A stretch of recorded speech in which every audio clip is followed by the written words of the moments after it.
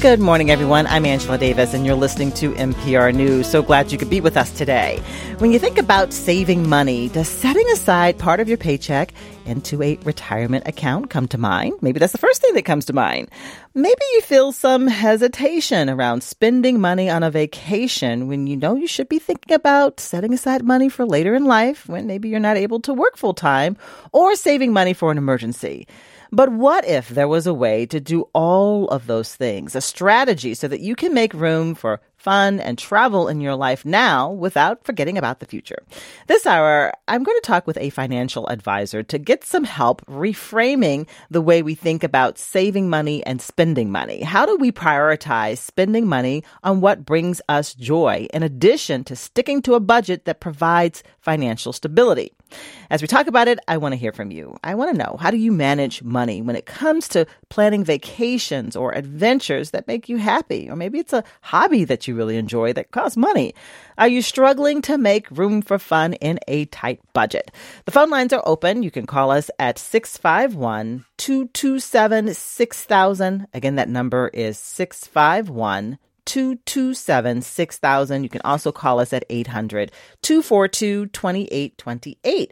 But first, because it's Monday, I want to check in with my colleague, Chris Farrell, to get an update on what's going on with the economy. Good morning, Chris. Nice to see you. It's good to see you. So what are you starting with today? Well, I had to start with artificial intelligence. Oh, do you? It's It's everywhere. I can't get away from conversations about AI. Well, this is the thing. I mean, if you take a look, the stock market's been on this incredible roll. And what's driving it, or one of the major factors behind it, is this enthusiasm. You're absolutely right. Artificial intelligence is everywhere, and there is a lot of hype surrounding artificial intelligence. Nevertheless, NVIDIA, which makes the chips that are critical for generative AI, came out with its sales last week on Friday, and they beat expectations. And, you know, its market capitalization now tops $2 trillion. And about 8 months ago, the company was worth about $1 trillion. So that gives you just an idea of just about how much Wall Street, the financial community, the broader community is thinking, you know, this is not just a bunch of hype. This is not just words. And the company's co-founder and CEO, you know, he says that we're watching the creation of a whole new industry. And, you know, sometimes it's possible, Angela, to sort of say, here's a divide, here's a historic divide. With the internet, the moment was when Netscape went public, and everyone all of a sudden Netscape. Went, remember? Yeah. And it woke, the commercial possibilities of the internet. Well, here we had generative AI came out in November 2022, and that was a moment where all of us kind of went on our computers and kind of queried and, you know, put in our own names in there. And what did it say about us, including that I wrote a book called How to Retire Before You Graduate from College. So it made up a couple things. But at the same time with NVIDIA, I think that has seized everybody's attention, that this AI, it's whether you're a journalist, whether it doesn't matter what industry you're in, everybody is trying to understand what are the implications of AI for our business. So how much of, I mean, you mentioned the word, some of it is hype, but how much of this enthusiasm about AI, how much is it real? Right? Well, yeah, and this is what makes these periods, you know, eventually we're going to get a bubble. And a bubble means that stock market valuations, because of AI, are going to go into the stratosphere. And when bubble bursts, people look back and say, you know, how could people be so crazy with their money? But think about it. Just as we're having this conversation, we know there's real stuff going on here. We know that in journalism, there's a lot of experiments going on just in our industry alone, wherever you're looking. People making business decisions. And people making business decisions. And so you saw this with the rise of the auto industry and the rise of electric power back in the 1920s. You saw this with the rise of the internet. And part of it is investors know this is a transformative technology, but does that mean companies should be worth 10 times earnings, 100 times earnings, 1,000 times earnings? And so we're not far enough along to be saying that this is one of those moments like you had with the Roaring '20s, like you had with the internet. But boy, it sure seems like it. It's coming. I'm thinking of previous interviews I've done with people about artificial intelligence. And one guest talked about, businesses need to be making decisions now. They need to be setting guidelines for the usage of artificial intelligence, and they need to know what's possible. And over the weekend, a big story that I was following had to do with the film industry. That filmmaker Tyler Perry announced that, that he's going to halt production or expansion of his studios because he saw a demonstration of what artificial intelligence could do in the film industry. And it's like, wait a minute, this is a entirely different future we're looking at, and the needs will not be the same. Right. And so now Tyler Perry now has people that are trying to figure this out for him. Right. Because he's not research this because he's not just going to be pulling back on this investment. He's going to be taking that money and investing it differently. Moving it with AI. So what does this mean for workers? So, when you take a look back on economic history, I mean, what you really take away from workers is some workers just clearly lose their jobs. They lose their jobs to technology. I mean, I was in a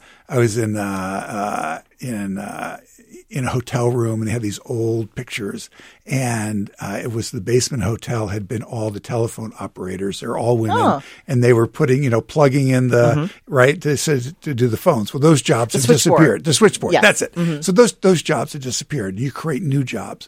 The real issue is about retraining, reskilling, learning these skills. And so one of the things that I'm worried about, I'm not so worried about people losing their jobs in the sense of mass unemployment. What I'm worried about is that we don't invest enough in teaching people new skills, teaching people the skills that they need for where the opportunities will be. Training. If we just say laissez-faire, you're on your own, that could be a really bad thing. And on another front, we've talked a lot about the recession. Recession talk is fading. Recession talk is fading. And it just, look, we've had healthy economic growth, low unemployment, declining inflation rates, good stock market performance. And Donald Luskin, he's a market strategist. And I like the way that he put it. And I think it's very simple. He says, look, it's this simple. If you don't have a contraction in jobs, you don't have a recession. If you don't have a rise in unemployment claims, you won't have a contraction in jobs. Both the unemployment rate, the level of unemployment claims are low, no risk of recession. Move along. Now, as I understand it, there is a big debate right now among economists and market strategists over when the Fed will cut interest rates. So what are we seeing there? So this long anticipated moment, this moment that we've been discussing, Angela, is likely to be delayed. Fed Chair Jerome Powell, he said he doesn't think rates will be cut at their March 20 meeting. That's the next big meeting. We do get an important piece of information that will have some influence, and that comes on Thursday when we get the Personal Consumption Expenditures Price Index. That's the Fed's favorite measure of inflation. And the Consumer Price Index, what came out recently, was kind of disappointing. The expectation, this may be not such good news. So there's this kind of back and forth. But here's the thing, Angela. Yes, timing may matter if you're working on Wall Street. But overall, the economy is continuing to grow. The job market is healthy, and inflation rates are coming down. But for most people, it still doesn't feel like we're doing better. Right. And this is one of the disconnect. And to one extent, it's not surprising. We went through a pandemic. We went through the trauma of the economy being shut down, and then we're coming out of it. And there's all kinds, there's remote work, there's hybrid work, there's lower wage workers are doing better, but sort of middle income workers, they really did lose out to inflation. There's so much going on in this economy, but when you fundamentally look at it, the way I look at the economy is jobs. So this kind of leads into why the topic we chose today we wanted to talk about. I just feel like everyone's tired. Everyone needs a break, right? Right. Everyone has spent a lot of time worried about their own personal finances. But I've also noticed that there is a growing concern about credit card debt, that's coming back. Like a lot of folks had canceled out their credit card debt during the pandemic because we weren't going anywhere, we weren't doing anything. But I'm seeing more and more stories about credit card debt is coming back. So I want to divide this into two. So on the one hand, when you're looking at the overall economy, it's not surprising that credit card debt is up because the economy is growing, unemployment rate is low. And what you really care about is what's the burden of debts, including credit card debt, on family income. Mm-hmm. And when you look at the ratio of debts to family income, debt payments to family income, it's low. It's very, very low. So we're not getting a warning signal there. On the other hand, there's so many people, Angela, as you said, that are struggling, and they're struggling to save. And oftentimes what struggling to save means is they're struggling to get out of debt. So I don't want to minimize that experience and that people are really feeling that. But just from a macroeconomic point of view, the rise in credit card debt right now is not that worrisome. All right, Chris. Again, Chris Farrell, NPR senior economics contributor. And Chris is going to stay with us for the rest of the hour as we talk about effective ways to save money for vacations or other experiences that make us happy. We have another guest that we're bringing in who is a financial advisor. Ayo Idowu has more than a decade of experience as a financial advisor. He's a former professional athlete as well in the NFL, the CFL, and AFL, and a frequent contributor on ESPN Radio and WCCO Radio. He is joining us remotely this morning. Hi, Ayo. Good morning, Angela. How you doing? Good to hear your voice. Hi, your voice too. You sound good. You have a good voice. Well, thank you. I appreciate that. All right. You must have your money straight. I want some advice. But first, I want to talk about just the thought, this idea of the value of having something fun to look forward to, whether it's a vacation or just a night out with friends. And have you found that in your lifetime just to be true, that it is worth the sacrifice at times, just to be able to do something you really enjoy? Oh, yeah, for sure. And I'm glad we're having this topic because I feel like when people come to my office or people go see a financial advisor, it's always kind of like, oh, man, here we go. Somebody's going to tell me I'm spending too much money. Somebody's going to tell me, I need to be saving more, putting more into my investments. But we don't talk about kind of the leisure part of our budgets anymore. And that's why I'm excited about this conversation. And so, you're a financial advisor now, but I want to know a little bit more. I want to share with our audience a little bit more about your personal journey, learning about money when you were younger. And I know that you grew up on the east side of St. Paul. Did you grow up in a family that took vacations? Did you grow up watching family members spend money on things that made them, happy? Yeah, I'm a St. Paul kid, and no, it's actually very funny because we didn't take many vacations growing up, right? So saving for leisure or just putting money away for things that you really needed weren't necessarily something that were at the top of I'm not going to say you really needed, but saving for something that was more fun was kind of secondary for us. I always talk about, growing up is, my parents worked really hard, sometimes multiple jobs and we were in a family where, they'd work extra hours and would take time to pick up shifts here and there. We felt it when our parents were getting, the hours that they wanted to versus, times where, maybe there was shortage or maybe somebody lost a job. As a kid, we were always, content and we had what we needed, but you definitely felt it, right? We weren't going out to Bennigan's at the end of the month or Applebee's or whatever that was. So it's funny when I talk about money, as a kid, I was conditioned, and most people that come from more working class families are conditioned to thinking the more you work, the more money you have. Mm-hmm. And that's kind of my thought process, right? I remember thinking about Bill Gates on MTV Cribs as a kid, and I'd be like, wow, these people must, work 24 hours. They must have a cot in their room. They must have 15 jobs, right? That's why they have millions and millions of dollars.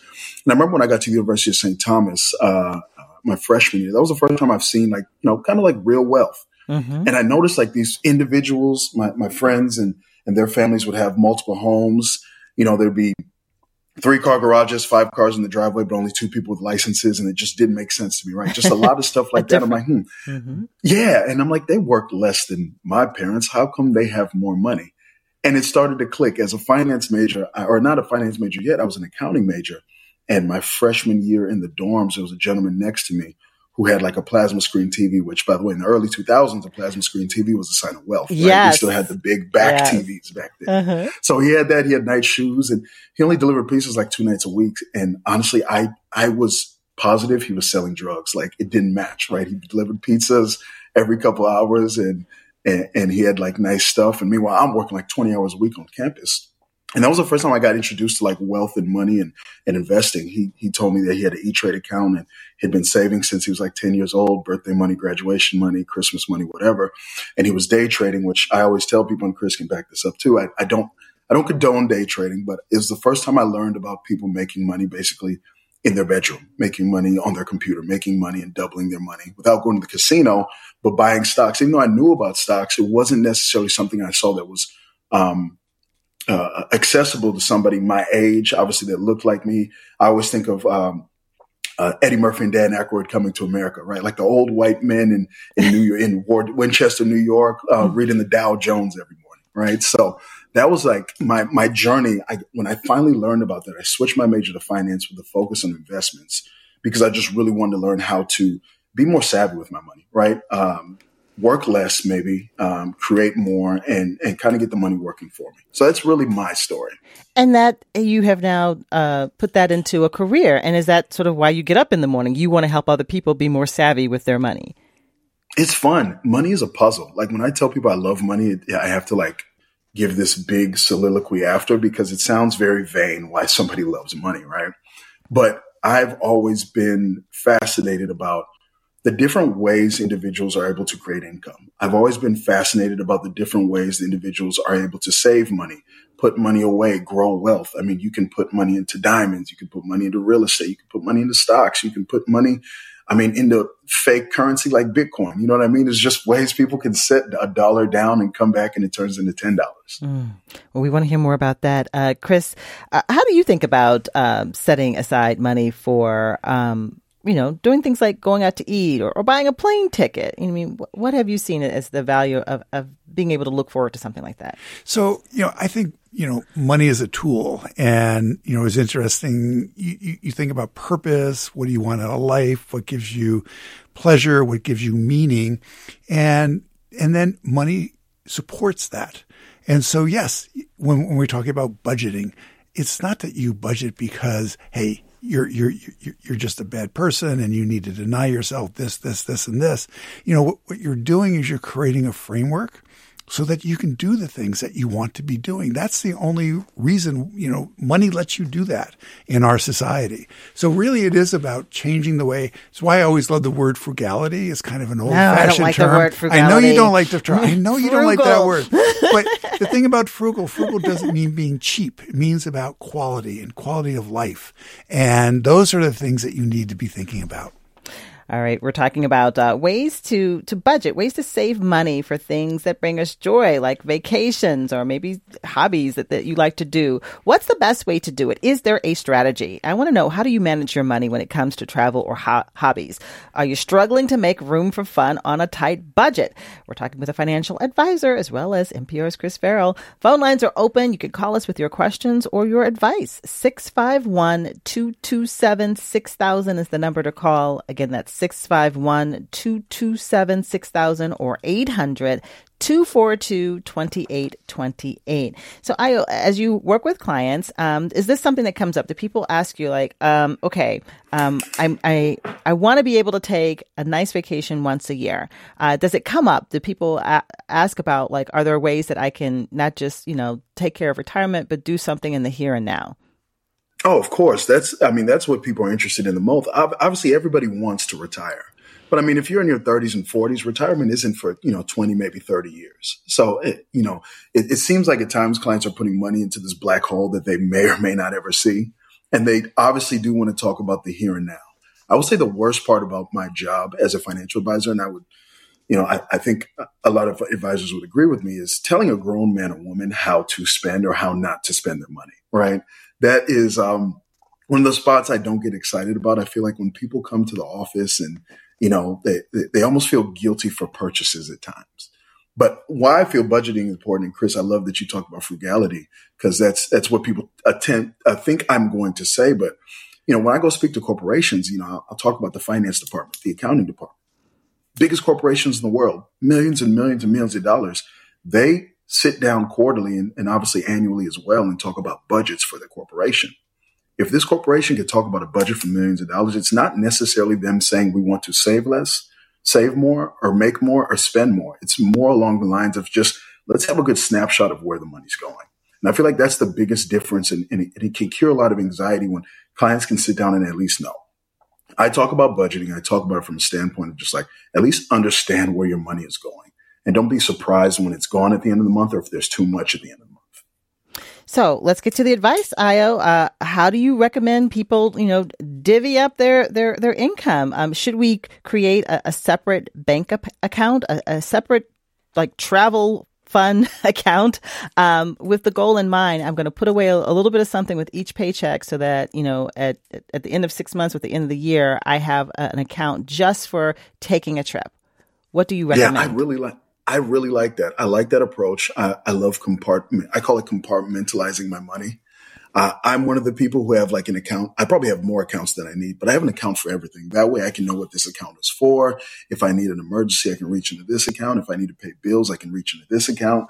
If I'm saving for a future something in this account, right? The great thing is we're not in the Stone Age anymore. We don't have to walk into the bank every time we want to open an account. Sometimes people have never even actually been to their new banks that they've been a part of. I'm part of a new bank that I just started doing business with. I've never stepped foot in a branch yet. So that makes it very easy nowadays to open these online accounts and maybe only have an account for a couple months. It's not confusing. I mean, so you're saying you have like multiple savings accounts or multiple checking accounts? Give me more detail here.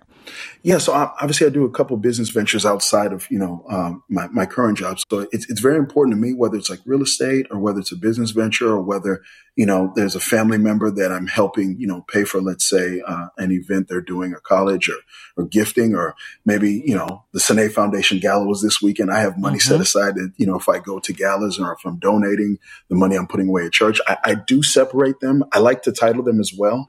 It can get out of hand. Don't get it twisted. It can definitely get out of hand. Let me pause you there. So that way you know exactly where your money is going and you have a goal. So the Sane Foundation, that's important to you. So you know that that's important to you, that you want to contribute every year. So you say you have a separate account just for that, or for donations of that nature. For donations, for giving money, right? And it's a little more difficult than that. Obviously, it's called a donor advised fund. It's a little deeper, but again, it's a type of investment vehicle or a type of savings vehicle for something. I'm all for it. Okay. And Chris, you wanted to say something? I just very quickly, we have money in the savings. Building off what he's saying, which is just so important. I think it's just a great way to manage your money. Is one of the nice things is that you can make it all automatic. I mean, if you have that savings account, you can have $5, you get $10, whatever the amount of money automatically. So you're not even having to do it. Transfer it automatically, deposit into it automatically. And I think that is where you harness the power of technology to help you save. If you don't have to think about it, you set it up, then you don't have to think about it. You know what? At the end of the builds year, and grows. It's there. All right. Exactly. So the same thing for like, every year I want to do a girls trip. So what's the advice? The advice is, first of all, post it on Instagram so I can see what you guys did. I love when you guys do. No. You guys do girls trips way better than we do. Guys, we just go get an Airbnb and don't plan anything and just go to the local bar, right? But yeah, girls trip. Let's talk about it this way. First and foremost, obviously, we've talked about the credit card hacks. People are doing credit cards. I think credit cards are great, especially for the points. My brother's kind of a credit card hacker almost by trade, where he's paid for whole vacations just off of points and new credit cards, XYZ. But it can also get people in trouble. I'm more along the lines of, hey, if I know I got a trip in, let's say 7 months, right? Or let's use 10, easier number. All right, 10 months. A trip in 10 months, and I know it's going to cost me about $1,000 overall for this trip. My thought process is easy enough. Let me just put away $100 a month out of this account, and I'll put it into a separate trip account, right? And now, even if I come in, now obviously we know just by the math, I will have $1,000 by the end of this, by the time it's time to either buy this ticket or by the time it's time to spend this money. But the best part is too, life happens within that 10 months. And, let's say month 5, there's an emergency that's happening. I have this account with, let's say $500 that I know is for my trip.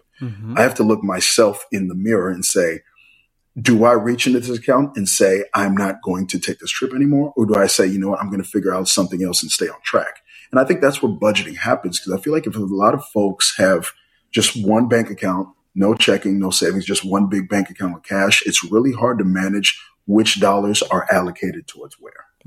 So you can see it's building, and then you kind of give yourself choices. So really, by creating all these separate accounts, you're allowing yourself to just clearly see where your money is going and to evaluate your priorities. Not only see it, feel it, right? I mean, if you got a trip in a couple months and that the girls trip account to Essence Festival that Angela Davis wants to go on is empty, I've never been. In New Orleans. But that's why I need you to post it. I want to see it. I want to see what you guys are doing. Okay, so that's very common. Like I had a colleague who came by and referenced. She's like, "Oh yeah, I have a travel account, so that way I know, like, am I on track to go on this trip?" And it keeps me focused. It helps me make decisions day to day. Like, do I really want this Starbucks, or do I really want to go to Paris? Right? Yes, it's very easy at the end of the month to say, you know what, I deserve to treat myself instead of save for this trip. But then you have to speak, like I said, with the man in the mirror or the woman in the mirror and understand, like, hey, if you want to go, you got to put this in this month. All right. Chris, anything else? And the other thing, I just think this emphasizes what Io was saying about, budgeting gives you a sense of where you are. I mean, the strategy really, it really depends on you doing that budget and knowing what's coming in and what's going out and then where it's going. So budgeting really is just a tool that makes what Io and you are talking about. It's what makes it practical. Let's take some phone calls from listeners as we talk about managing our money, budgeting in a way that allows us to do things like, just save money over several months for a vacation or a trip or a hobby that you just enjoy. But, maybe you are on a very tight budget. What's the strategy of getting it done? Call us at 651-227-6000 or 800-242-2828. In Minneapolis, Doug is on the phone. Hi, Doug. Thanks for calling in. What do you want to tell us? Good morning, guys. Thanks for taking my call. Mm-hmm. I'm 66 and a half, and I can retire. I have enough funds, my planner tells me, but I keep stuffing the mattress. I'm working an extra year simply because I can't quite let go of the saving mentality. And I'm wondering if you have any advice as to how you can tell people to just relax and enjoy what you've worked for. So you have an emotional attachment like to saving, but it's hard to spend it, Doug? Well, exactly. My parents were quite frugal. I know you hate that word, but it's okay. No, that's my issue, not yours. Being frugal is good. But regardless, yes, it's hard to change tack when you're 66. So, just thoughts on letting go of where the economy will be in 10 or 15 years, which, of course, you have no visibility towards. Io, what do you hear in Doug's situation and his question? How does he let go of saving, because he wants stability. He wants to make sure he's going to be secure. Yeah, Doug, that's a very good question. And we actually see that a lot with our clients. It's funny because you'd think that the hardest part is getting people to save their money. But when people have done that for 20, 30, 40 years, one of the hardest parts is to get people out of the habit of saving, out of the habit of having excess and into the habit of spending, right? They've been so used to getting a paycheck, they're not used to getting their paycheck or being their own paycheck, if you will. So that's something we deal with a lot. And this kind of goes into finance. And obviously, Chris can speak on this too. Finance is obviously very technical. There's a math to it. There's a science to it. But there's also a psychology behind finance, kind of behavioral finance. And it's that point where you've just been used to having X amount in your savings account, putting X amount away, the money that comes in, maybe only spending 50%. We have to tell our clients, hey, if I send you this check, you need to spend it all before we take more out of your account, because the money that's not in the market and just sitting in your bank account is actually losing money for you. So you need to be more judicious about that and make sure that at the end of the month, you're actually going to zero. Now, Doug, there's no correct answer for that, but I will say that will wear off when you do take that leap of faith, when you do start having more meetings with your advisor and you do start actually seeing the charts and graphs of the best and worst scenarios. When we talk about behavioral finance, a lot of it has to do with the fact that, hey, you saw your accounts drop 30% 2-3 years ago, and then you saw it again 15 years ago in 2008 do the same thing. You probably have this PTSD of like, hey, I feel good. I feel like I'm ready to retire.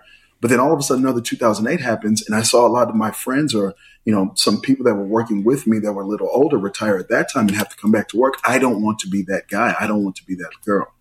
So I get it 100%, but it's one of those things where you just got to keep staying the course, which we're very classic for financial advisors to say that, but keep staying the course and just keep trusting the process that you put in place is going to take you to the promised land. I think Doug should consider going to Essence Fest with me. And then that might open some new doors for Doug. What do you've encountered this, I'm sure, Chris, too. People Yes. like, it's a different mindset. Like, when is it okay to start spending? He says he's 66. It's a really different mindset. And because you no longer have a paycheck in the traditional sense coming in, Right. and there's a lot of security that comes from that. But I think rather than thinking about the money, because he's fine and he knows he's fine, what is it that you want to do in this next chapter of your life? What gives you meaning? What gives you purpose? What would give you joy? I mean, we're talking about joy on there's this. value in that. There's a lot of value. So start thinking about the things that when you stop working, you will have an opportunity to do. And it may be starting your own business. It may be moving to the nonprofit sector. It may be traveling. It may be, spending time with grandchildren. It's probably a mix of purposes, but really focus a lot on purpose and meaning and what it is you want to be doing. And then the money comes along. And then you have a reason why you're spending the money. And it's less about, I'm spending down my money. It's more like I'm spending my money to be doing the things that I think really matter to me. Let's go back to the phone lines and get our listeners in on the conversation. In Bemidji, Christian is on the phone. Good morning, and thank you for listening. Christian, what did you want to ask or share? Good morning. Can you hear me all right? Yeah, we hear you loud and clear. Awesome. So I guess I'm just curious. So, you can't budget your way out of poverty, right? So financial literacy won't solve the rising housing costs or stagnant wages. And being that poverty is like a policy choice based on like our legislation, I'm curious, how do people budget their way out of poverty? How do people save for excursions and trips and vacations when they're struggling to just put food on their table? And that is so many families. You talked about, in your childhood, you saw your parents working all the time just to take care of the basic needs of the family. And so when you talk to families who are in that situation with really tight budgets, what can they do to create more flexibility in their lives? Yeah, that's a very good and even deeper question. We could probably talk about that for like 30 to 45 minutes, but I'll try to keep it as brief as possible. The answer is there's really no right answer for it, right? I think you do have a good point in saying that it's hard to budget your way out of poverty. I don't necessarily think it's completely impossible, but it's one of those things where it's, when we look at like Maslow's basic needs, you're going to save for the things that are most important to you, right? Bottom of the triangle is just like food, housing, XYZ.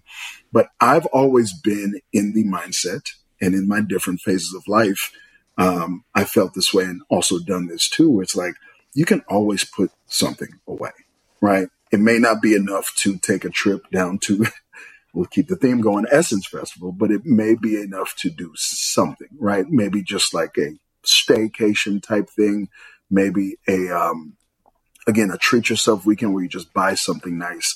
But I feel like that question is a little less of a wealth management, financial advice type question, there's more of an economic question there, right? On how to essentially take advantage of, let's say, government programs, or let's say different grants or things out there that are providing excess dollars for individuals that are essentially under that poverty line. And because you had a whole podcast series of people who became very creative with their money and were able to do things that people may not imagine even possible. Yes. And so, and the key, what I really learned during that podcast is managing money is not about It's not about how I can save more or how I can get out of debt. It's about family, extended family, community, sharing resources. And that's the starting place. And so even things like, families getting together. And no, they're not going to the Essence Festival, but they're going to Minnehaha Park. And someone's bringing a grill and someone's bringing some food, and you're sharing the expenses. And so you are budgeting for joy, but you're budgeting for joy less as an individual and more as part of a small community getting together and sharing resources. My son is graduating from college in May in Atlanta, and my family members across the country are like, where, what hotel, where are we going? Anyway, one of my aunts stepped in, and I'm so grateful, and was able to, rent a house. So there are several of us staying in one house and sort of splitting the costs, and there might be some air mattresses involved, but a lot of people will be in one house looking for ways to reduce the expense of having that time together and that trip away. But you want to get together, and this is making it possible. Right. So there's some things. I'm looking at a Credit Karma survey from 2019 that found that half of millennials and Gen Z have gone into debt for vacation. and most say they don't regret it. Now, should you ever go into debt for a vacation? I know you've mentioned that there's some credit card deals and benefits, but knowing you can't afford it, but I'm going anyway. I'll just throw it on my card. I mean, I've done this in my youth. What do you say to that? Being a millennial myself, I believe that stat 100%. I don't know what it is about my generation. Not only have we gone into debt earlier, but we've also been numb to debt, right? Like we're okay seeing the red and the negative on our statements, which obviously no, honey. That will be a problem at some point, right? That's a conversation I'm having a ton. But here, the financial advisor me says, no, I do not think you need to go into debt for a vacation, right? When we talk about needs and wants and discretionary spending versus necessary spending, I just don't think discretionary spending should ever be something that someone needs to take out a loan for, go into debt for, XYZ. Now, that being said, things happen. And maybe if you have, let's say, a higher income and you're able to pay it off faster, you can do it as long as you stay within bounds. I actually technically go into debt every time I take a trip because I put it on my card, but I make sure I have enough in my bank account to pay it off, right? And that way I'm actually benefiting from the points, getting able to, Visa, I'm not giving Visa a plug right now, but Visa, MasterCard, and Discover, Capital One, all these places will actually pay you to buy plane tickets on their cards, right? So going into debt, I do it, but I'm paying it off before the end of the month for the interest rates incur. But I just think that's a really bad spiral, especially when we talk about credit card debt being almost 25, 26% interest rates compared to what we call mortgages. We're complaining about those at 7%. It's just not the best way to, especially early in your 20s and 30s, to try to get ahead. So the better idea is to back it up and say, okay, I can't do it this year, but next year I can do it. I'm going to spend the next 12 months putting something away each month towards that goal of taking that trip. Yeah, either that or just, take a trip that's within your bounds, right? I think a lot of people are trying to take executive level trips when they're not quite either at that point in their life yet, or, to have a tough conversation, not at that point or might not ever be at that point, right? I think social media does that to us a lot, where we think that, I love that your family's going to get a house, right? And make sure you're being economic, because the point of it is being there for your son's graduation. Right. It's not to stay at the Ritz-Carlton for $700-800 a night. And I did float that idea, but it didn't go very far. No way. See, that's why I got to get these the trip recaps. I'm staying at Ritz-Carlton. I know you're doing it the right way. Let's take another phone call from a listener in St. Paul. Noelle is on the phone. Good morning, Noelle. Thank you for listening. What did you want to share or ask? Yeah, good morning. Thanks for taking the call. A quick background, I did not come from a lot of wealth, and I started investing and saving through workplace in my 30s. So I felt kind of late and behind the ball, and I tried to learn the basics and do the right things and index funds and dividend funds and things like that. And after doing it, you mentioned like 2 years ago the market went down. My advisor there said, you're just not really good at this, and you should switch to managed accounts, and we should do it for you, and we'll take care of that. You won't have to worry about it. And so I did, kind of feeling ashamed and feeling like, oh, I'm not good at this. And it felt kind of gendered, like as a woman as well. And I just don't understand exactly what I'm getting for my money and if that was the right choice. And if women like me are just bad at this, and, I have to point out there have been all male callers and male host guests so far. And I just am curious about this managed fund and if it's the way to go for people who who aren't good at it. Ayo, what do you say to Noelle?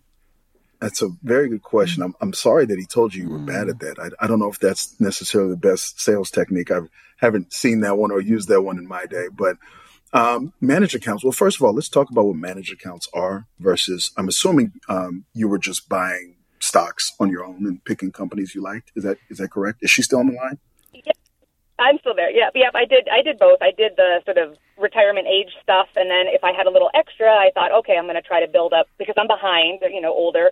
Then I would try to build up, and then that's when I was trying to kind of do index funds and dividend funds and those things myself. So index funds are kind of like a passive way of investing, in the sense of you're just buying an index, right? Index is basically a basket of stocks picked by the individual or the overall company, right? Like the S&P 500, we've heard of that. We've talked about the Dow. I heard Chris talking about the Dow earlier. Those are all indexes, and these funds are ways to just buy those indexes and trust that those indexes are going to do what you ask it to do. Managed accounts are baskets of stocks. They're baskets of bonds. They're baskets of indexes. They're baskets of CDs. They're baskets of, REITs, different types of investments put in together specifically for you, right? And when you talk about the target date fund, a lot of your 401ks have target date funds, and they're just based off age. They don't know anything about you. They've never met you. They've never put a financial plan together for you. It's more along the lines of just saying, hey, if everyone retiring in 2060 needs to take on this much risk, we're going to invest as if you guys are all one person. So. Oh, are you still there? Okay, I'm not hearing you. Oh, you're cutting in and out. Let me take another phone call here while we work on hearing IO and our technical problems there. In Morris, we have somebody calling in. This is Steve, who is on the phone. Good morning, Steve. Good morning, Angela. Hi. What did you want to tell us? I'm a behavioral and experimental economist out here at the University of Minnesota Morris. Oh, hello. Actually a professional acquaintance of Chris's, and I'm actually just a toss out to the retirement thing. I'm finishing phased retirement. Teaching my last experimental behavioral economics course this spring, and then I'm fully retired, although my research group will go on for a while. But why I called is I helped co-found the personal finance course we have out here, and we were careful to put some behavioral economics in it. And I just wanted to kind of emphasize that IO has got the right idea, talking about compartmentalizing. Richard Thaler won the Nobel Prize in 2017 for his contributions to behavioral economics, and one of his ideas was, the standard model about how to handle your finances is you have one big bucket and put all your money in it, and then you rationally spend it as you need it. And he said that doesn't work for a lot of people because people actually mentally compartmentalize already, so what you should do is take advantage of that. So what I do in my paycheck, although now I'm about to end it, I have an automatic transfer going every time I get a paycheck. Some goes into the house fund, some goes into the car fund, some goes into the long-term insurance premium fund, some goes into the travel fund, and some goes into regular savings. And I never have to see it. Now, it's all my money. It's all available through automatic transfers. If I want to go grab it for something, I can. But because I put it in these buckets, I'm just much less likely to use it unless I really, really, really have to for something other than what I save for.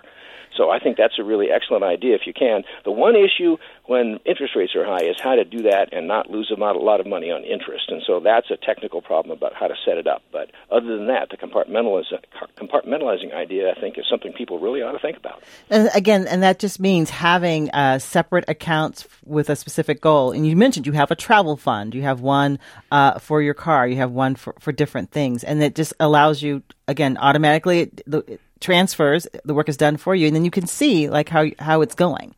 That's right.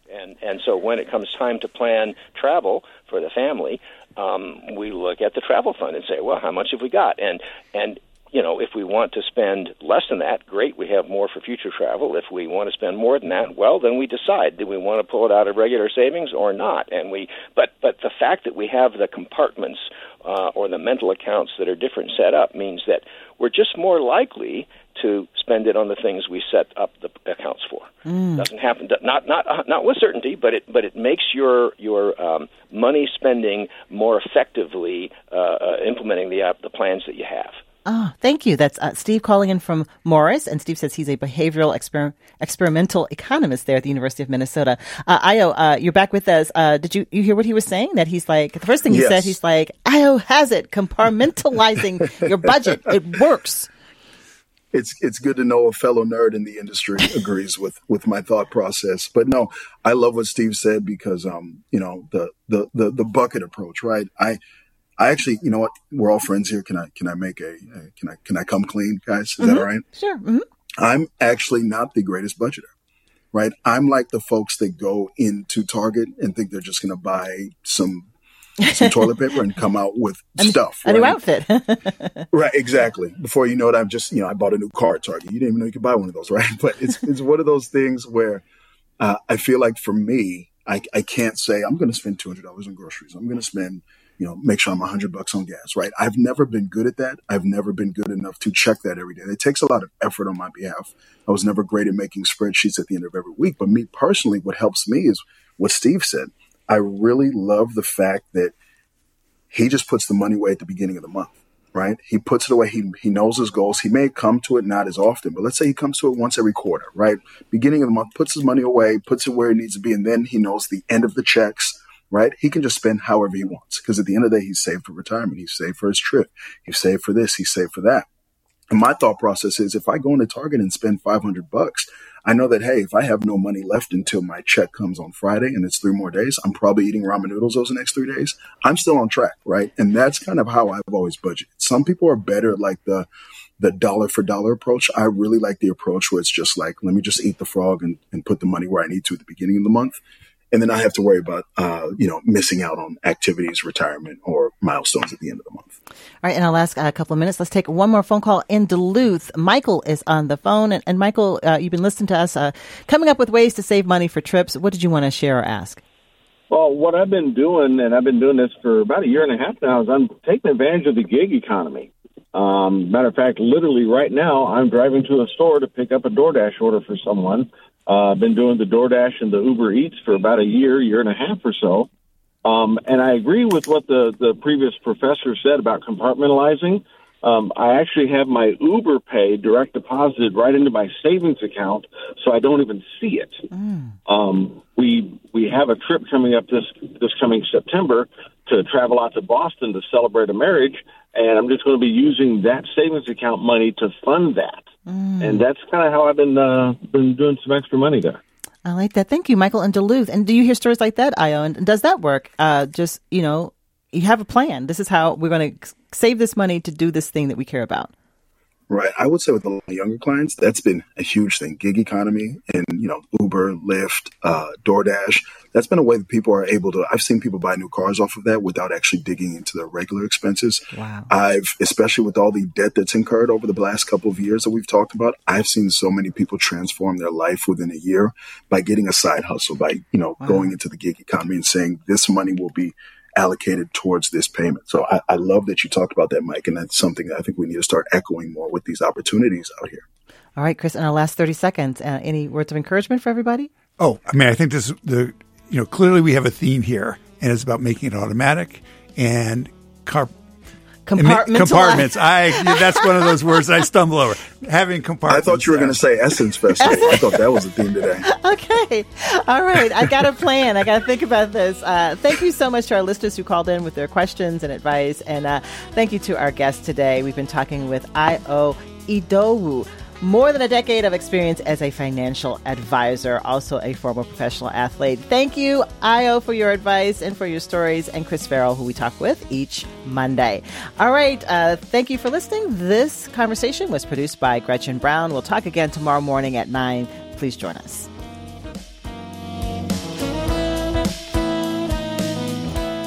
Thanks for listening to a recording of my live radio show on NPR News. A reminder that if you want to catch my show in real time, tune in and call in weekdays at 9 a.m.